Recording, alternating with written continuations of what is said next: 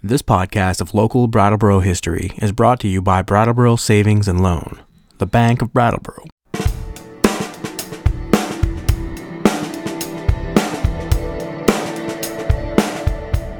It was 105 years ago this month that Oak Grove School opened its doors for the first time. In 1912, Brattleboro was going through a population boom. At the time, the local school board said class size was not to exceed 30 students, but 12 of the 15 elementary classrooms were at or over capacity. Average class size was a little over 33 students per room. In April 1912, the school board voted to spend $16,000 on the construction of a new school in the Oak Grove area. In December of the previous year, the board had created a committee to examine how the increased population in town was affecting the public schools. In the report presented in April, the committee concluded that, added to this normal population growth, there was likewise to be reckoned with the establishment of the cotton mill, destined to give work to 300 employees, and consequent increase in the number of children requiring instruction. When the new school year began in September of 1912, the Oak Grove school was not yet completed, so the other schools were overflowing. There were 40 more students in the elementary schools than there were the year before, and the total public school population on the east side of the town was about 1,050 students. A fourth grade classroom at Canal Street, designed for 30 students, had 48 youngsters in it.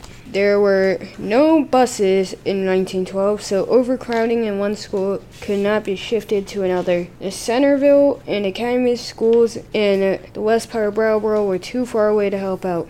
According to the Vermont Phoenix, many of the new pupils come from the Fort Dummer Heights district and are children of the mill operatives. They will be transferred to the Oak Grove School as soon as it is ready. The construction of the new school building has been started in May, but it was not yet completed for the September school opening. The Fort Dummer Mill, now known as the Cotton Mill, was also completed in 1912. The newspaper reported that most of the mill workers were French-Canadian. The elementary schools became greatly overcrowded, and the classrooms were very challenging as most of the new students could not speak English well. On October 14, 1912, the doors of the Oak Grove School opened to students for the first time, and 2 new classrooms were added to the school district.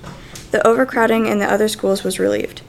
It had only taken about 5 months to build the Oak Grove School and finish off the 2 downstairs classrooms. Miss Charlotte Dodge was hired to teach at Oak Grove School. Her mother had been born in Quebec and was able to speak both French and English. This skill was greatly appreciated at Oak Grove as many of the new students spoke French more easily than they spoke English. In 1913, Oak Grove completed the construction of 2 more classrooms, so 4 rooms were now in use. The cotton mill had added more workers and they brought more children with them. The Fort Dummer neighborhood was being established as the cotton mill and other industries grew up along the Connecticut River in the southeastern part of town. We'd like to thank Ben, Jason, and Isaac for researching, and Ben, Isaac, Taylor, Amelia, Shai, and Chris for reading This Week in Brattleboro History. Thank you for listening to the Brattleboro Historical Society podcast. We hope you've enjoyed the program.